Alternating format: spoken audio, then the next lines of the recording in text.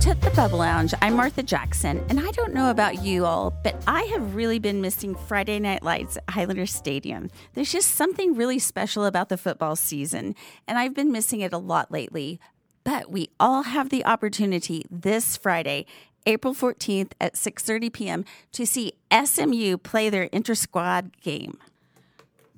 So here's what's happening. I'm sure a lot of you have seen when you're driving down Mockingbird that the SMU Stadium is under construction. They've got a lot of really exciting things planned. However, they're not ready to play the spring game at their stadium, so they're moving it to Highlander Stadium, which is extremely exciting for our community and gives us all a chance to really participate and get in there and see what's going on with SMU.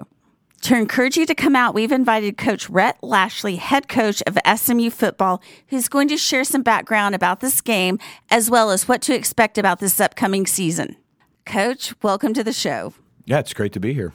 So I did a little bit of research on you before we had our interview, and you have quite the background. You have done a lot in your football career. Tell me what led you to head coach of SMU.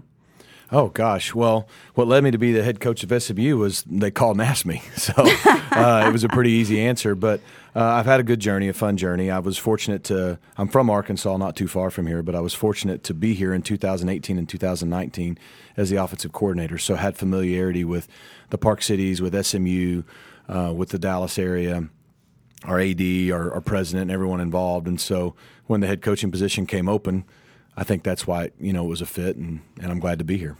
Well, you've had a very long career with football yourself, though, starting in Arkansas. Yeah. I played football since I was in first grade.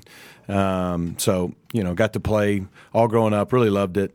Played through high school, played a little bit in college at the University of Arkansas. And then, they say those who can't do any longer coach, and I was no longer good enough to play, I guess, so I started coaching.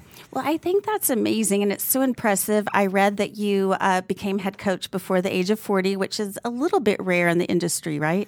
Yeah, it is. I've still got a few months left, and then I'm going to hit that big 40. So, it has been a unique journey. I was blessed. I became the offensive coordinator at Auburn University at 29. And so that was kind of a big deal then, and to think it took 10 years really to become a head coach. But the journey's been a lot of fun. And I learned a lot throughout the process. Well, that's very impressive because, there's a lot of people that play that have a lot of passion for the sport, but it's a little bit of a rarity to be able to continue on and get to the level that you have. Yeah, we're all fortunate for the opportunities we're given. And, my high school coach was a guy named Gus Malzahn who became the head coach at Auburn. He's currently the head coach at Central Florida. And then I played for Houston Nutt at Arkansas. And when I played there, I got done. I was able to be a graduate assistant for both Houston Nutt and Gus Malzahn at the same time. And so it's more about who you know, not what you know. And that allowed me to get my foot in the door and, just have the opportunities I've been able to have to coach, which – yes, I love the sport. I played it, but you still get to impact young men at the most influential time really in their life. It's the last step before they get into the real world, which they have no idea what's about to hit them with that. And so I think that's what I love most about it. Well, as a mom of a 14-year-old 8th grade boy, tell me kind of what you can expect going into the football program. Well, it's interesting you say that because I've got 12-year-old boys. Actually, I have not one. I have two sets of twins. I've heard that. So we say we made a zoo, and there's never a dull moment. But so I can kind of understand why you're asking that question. Look, you're coming to SMU still to get a degree. You want to play football, but it's our job. It's almost like if you're running track and you're in a relay and someone's carrying the baton and they're handing the baton off. So as a mom, you're handing the baton off at some point when your 14-year-old son's going to college. That's going to be pretty hard, right? Even if he's staying close or not. So who you're handing that baton to matters, and that's our job, to take the baton and try to build on what you've done raising your son to where when he leaves SMU 3, 4, 5 years from now, he's taking that next step and becoming a man, and he's ready to take on the world and everything that comes with that. What are some of the values that you're instilling into the guys? What's important to you? Oh, there's a lot of things. I think the thing I love about football is you learn so much from playing it, being on a team, about life. And it's no disrespect to the classroom, but things that it's more like real world experiences that you learn, but you learn it in a game. And, for us, I just remember for me as a player, and I've seen so many, you learn how to overcome adversity. You learn how to be a part of a team. You learn how to win. You learn how to lose. You learn how to work hard. You learn how to experience failure and all those things that come with it. It's a process that's going to help you in life. And so for us as a team, we don't have a lot of like mottos or anything, but we have really 4 kind of core foundational beliefs that we believe in, that we talk about as a team. And it's one, we want to be a family. And that's something that people throw around a lot. But families are really close, right? And you have disagreements, you have all the things, but you're committed to each other. So we want to have a family atmosphere. We want to have competitive excellence in everything we do, not just football. You compete in everything in life, whether you want to or not. You wake up, you're competing. We want to work hard, and then we want to be known as finishers. And that's really the 4 things. And none of those 4 things take ability. And so we feel like not only in football it'll help us, but when players leave our team, right? If they've learned what it's like to be committed to something and be a part of a family, something bigger than yourself, if they know how to compete in life in whatever it may be, the right way, to be the best they can be, if they know how to work hard and do their best, and if they know how to finish, which is, to me, a lost art in our society, then we think they'll be successful. We have interviewed the Highland Park football captains before, and I've always found it so fascinating just to hear from them the importance of the teamwork, like what you're talking about. But I also found it interesting that they don't put the names on the back of their jersey because it's not about the individual, it's about the team. But they have expressed to us how even if a member of the team isn't a starter, they still get so many life lessons, like what you're talking about here. Yep. Yeah, I mean, everybody has a role, right? And somebody's the starting quarterback, but somebody's the scout team quarterback, and somebody's the holder, and somebody really is just on the team, but they have something they can give to the team. And that's what's so great about a team is it's everyone matters. And some roles are bigger than the other, but everybody can be a star in their role, whatever that is, to contribute to the team. And so that's what I love about the sport. I love the idea of, I know some people don't put names on the back of the jerseys and all that. The sayings, the name on the front's greater than the name on the back. All that stuff's great. At our world, the mamas wouldn't like it if the names weren't on the back of the jerseys, first of all. But then in recruiting and all that, so we have names on the back, but there's something special in life, even if it's not football, about being a part of something bigger than yourself. And it's hard sometimes to get these macho athletes to understand that, right? But that's our job. And that's what I probably enjoy the most is taking a bunch of guys and trying to create a team out of it. Yeah. It's really a fun process. That's got to be something. I personally prefer the names on the jerseys because go. I don't know who's who. There you go. Exactly.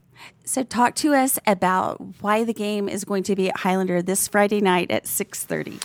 Yeah, so we had a pretty good, I think, first season last year, and at the end of the season, we've had some really generous donors. Gary Weber being one, Bill Armstrong, Marty Flanagan. There's others who've given, we're talking over $70-80 million to the SMU football department to build a new kind of end zone facility for football. And so right now there's a lot of construction going on at Ford Stadium over there on Mockingbird. There's this massive hole in the ground. They moved about almost 700,000 cubic yards of dirt. And I don't know how much that is, but that's a lot.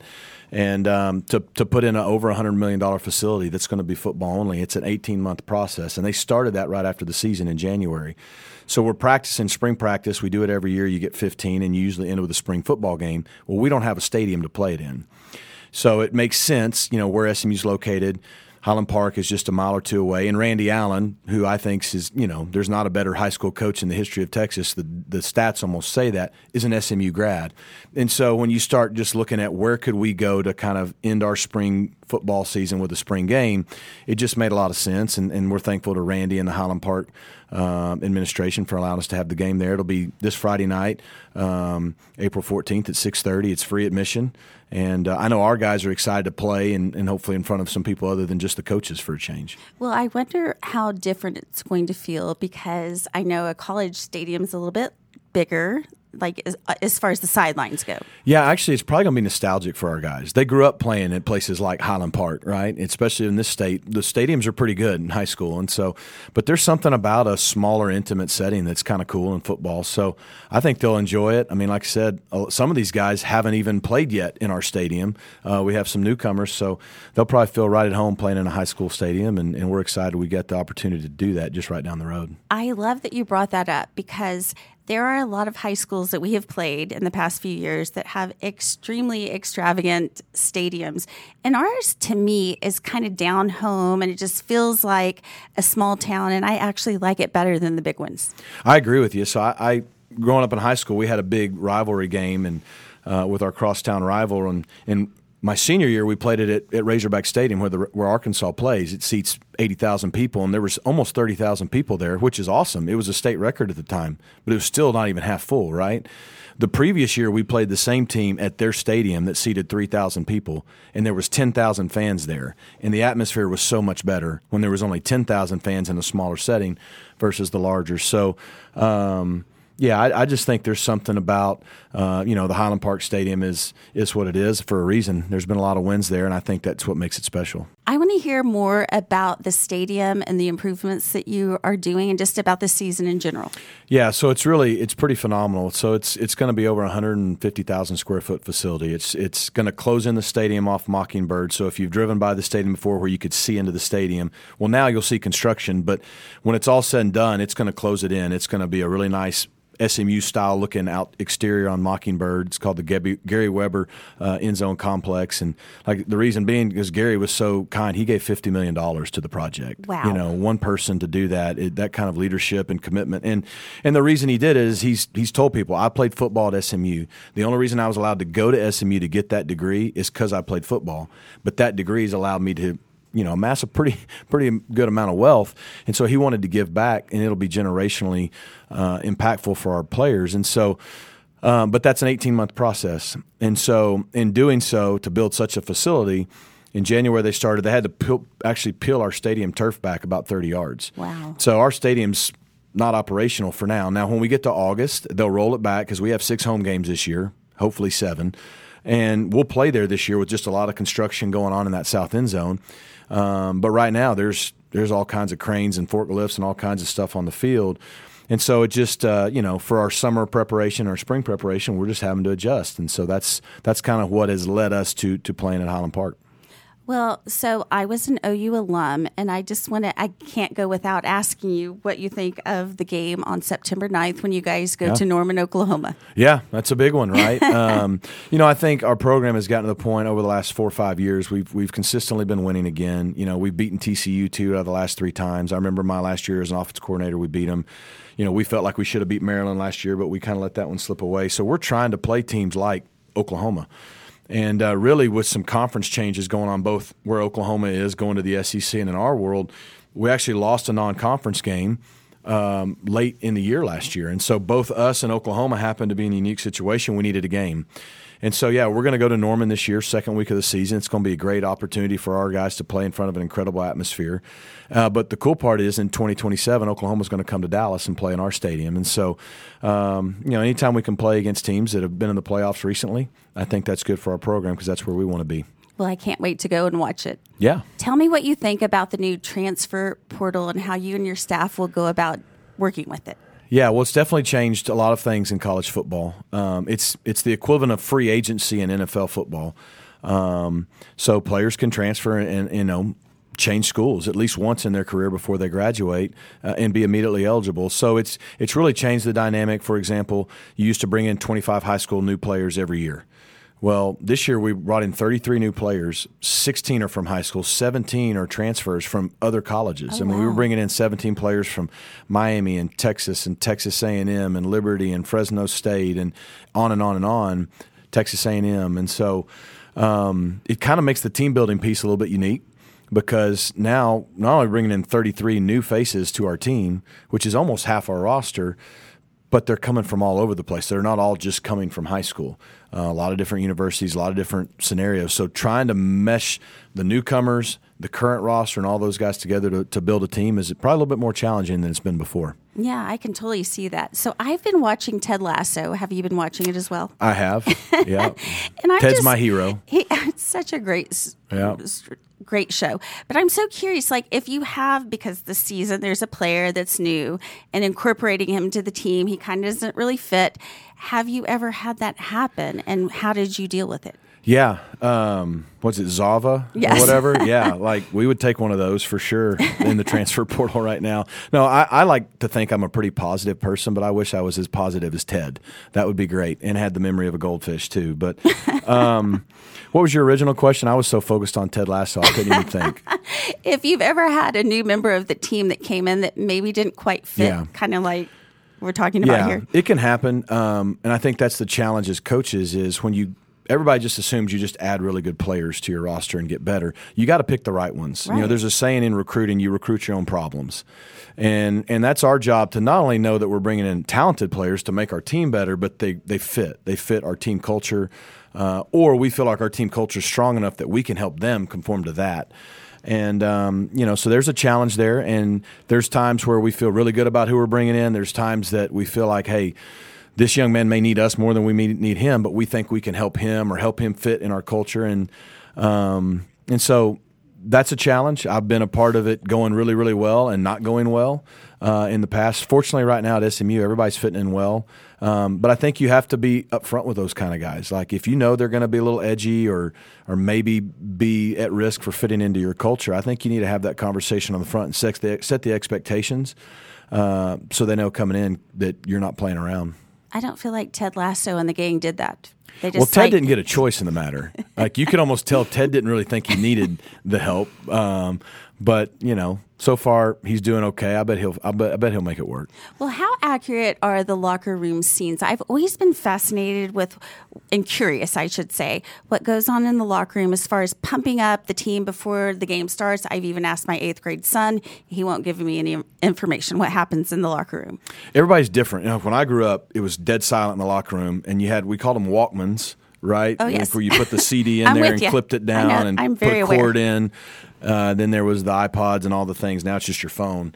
But you listen to whatever music you wanted. So like I knew this is what I want to listen to for the game. Someone else might not care or whatever. Now there's typically music pumping in the locker room. That's what the guys want. You put the headphones on if you don't want to listen to that. That's interesting. There's a fine line. You want guys focused, but you want them loose. You want them confident. Everybody prepares for a game or an event differently. But I'll say this: there's only so much. Everybody makes a big deal about what's your pregame speech. I don't. We need to prepare the week before leading up to. There's not a whole lot I'm going to say 5 minutes before we run out of the tunnel before kickoff that's going to change the outcome. I think there needs to be a consistent message from me and the staff throughout. Now, once the game kicks off, what we say matters. How we handle adversity, how we keep them focused, how we overcome the things that happen in a football game. And then at the end of the day, there's a winning locker room and a celebrated locker room is a whole lot better than the alternative at the end. That makes perfect sense. I love to hear that. What about like at halftime if maybe things aren't going so well leading into halftime? Yeah, I think halftimes happen quick for us. It may be 20 minutes on the clock and seem forever. People watching on TV, they happen real fast. By the time you get in, people go to the bathroom, coaches talk, and you're in front of the team. It's chaotic. I think the biggest thing they need to hear from either me or the coaches is two things. One, we're okay, and we have a plan for how things can get better. Now, as a coach, sometimes you may not really believe it, to be honest with you. You may not feel really good about where you are, but it's your job to make them believe it. Sure. It's your job for them to have hope in what you're saying.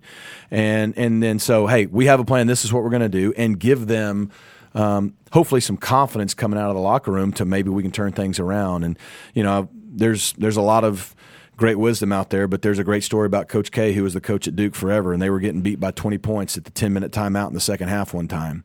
And he didn't know what to say to the team. Now, Coach, you're not allowed to admit that. I don't know what to say. But there's times you don't really know what to say, but you got to say something, right? And so he had to go in there and into that huddle and convince those guys, we're okay. Hey, we're only down this. Let's do this, this, this, this, and this. And they broke the huddle. And he's admitted saying, I didn't think in a million years it would work. But they believed it. They came back and won the game. And sometimes that's part of being a coach. Yeah, you just have to change that mental attitude and get people fired up and believe in themselves. Yep. So before we started recording, we were talking about a women's clinic, and I didn't really know what you meant by that. So tell me what's going on. Yeah, so last summer, in June, I believe it was, we had our first women's clinic. And we had probably over 100 women from the Park Cities show up. And we actually did it in the evening last year. And we just spent an evening of, got with our coaches and basically walked you through kind of what it's like to be a player, but for the ladies only. And then we had a dinner and we had some fun and we had the wives get up and we had a panel with the wives and then we had a panel with the coaches and then the coaches and the wives. And, we had a lot of fun with it. And they just had I think they had a really good time. This year, we're doing it on Saturday, May 6th, starting around 10 o'clock, probably go like 10 to 1-ish. And so it just really gives us a chance to let, we'll have players' moms there, we'll have our wives there, and then really hopefully a lot of not just only SMU fans, but the ladies of the Park Cities come out and spend a few hours with us. And they really get a behind-the-scenes look of what it's like to be a college football player. And, we'll take them through whether it be, how it is to run a play or drills or just a lot of behind-the-scenes football things. And then we'll end it with some fun and maybe have a lunch and some mimosas or whatever. I don't know. But it's just a really good time for us to connect with the Park Cities, connect with our community. It's our home. And people that we would love to come to SMU games in the fall, but now they have a little bit more of a personal connection to us, the staff. Some of our players will be out there. And then obviously just kind of know what goes on behind the scenes. I love that, but I have a quick question. Do the women get to get on the field and like go through the plays and things? Am I allowed to give this away? So yes, the answer is yes. Oh, wow. And our coaching staff will basically take you through on offense, defense, what goes into just simply running a play. It's always easy for a fan to say, oh, you should have just covered him or you should have just thrown it to the open guy. But there's a whole lot that goes into that. And so we'll have a lot of fun teaching, but then also doing it with the ladies. And it's usually a lot of fun. Okay, that is so cool because, you can tell somebody all day long what goes on behind the scenes and all that. But to actually get on the field and do it, that's pretty amazing. It's helpful for me because last year we lost our bowl game by 1. We went for 2 to win the game at the end. It didn't work. And I already got a shoulder of that. But then I go home for Christmas, and my mom, her only recommendation to me is get better 2-point plays. Or sometimes I'll call plays and they don't work, and my 2 6-year-old daughters are going to ask me, why we run up the middle every time. And so it helps if we can educate all the ladies so maybe they'll be a little easier on me. Well, I love that. Well, let's remind everybody how they can come out to the game Friday night. Yeah, so it's pretty simple. It'll be at Highland Stadium at 6:30. It's free. Free admission. There'll be concessions and all those kind of things, and free parking too. Free parking. Everything's free. Just show up, have a good time. Like I said, our team will be there. We'll get there, get going at 6:30. I don't know how long it'll last. To be honest with you, I don't think it'll be longer than probably 8 o'clock, if I'm being honest. And should be good weather and just good fun and a real good preview of what we think. Truly, we've upgraded our team this year. We feel like we have good returning players. We feel like we brought in a lot of transfers and high school players that add value to our team. And we really do feel like we're on the verge of not only getting to go to Oklahoma and play in our rival TCU, where we feel like we can compete and win those games, but really bringing a championship back to the Park Cities for the first time in about 40 years. And so that's what we're excited about. So we'd love people to get a kind of a sneak peek at what the fall could look like. Well, this is the perfect way. I know that the construction probably wasn't planned and you didn't know this was going to happen, but I think this is the perfect way to get people looped in. It's just a big step, and progress is what's happening, and that's just kind of part of the process, and we're not inconvenienced at all because in our community we're fortunate enough to have a place like Highland Park High School right down the road. Well, thank you so much for joining us today. I really appreciate it. Thanks for having me, Martha. That's been another episode of The Bubble Lounge. I'm Martha Jackson, and we'll catch you next time.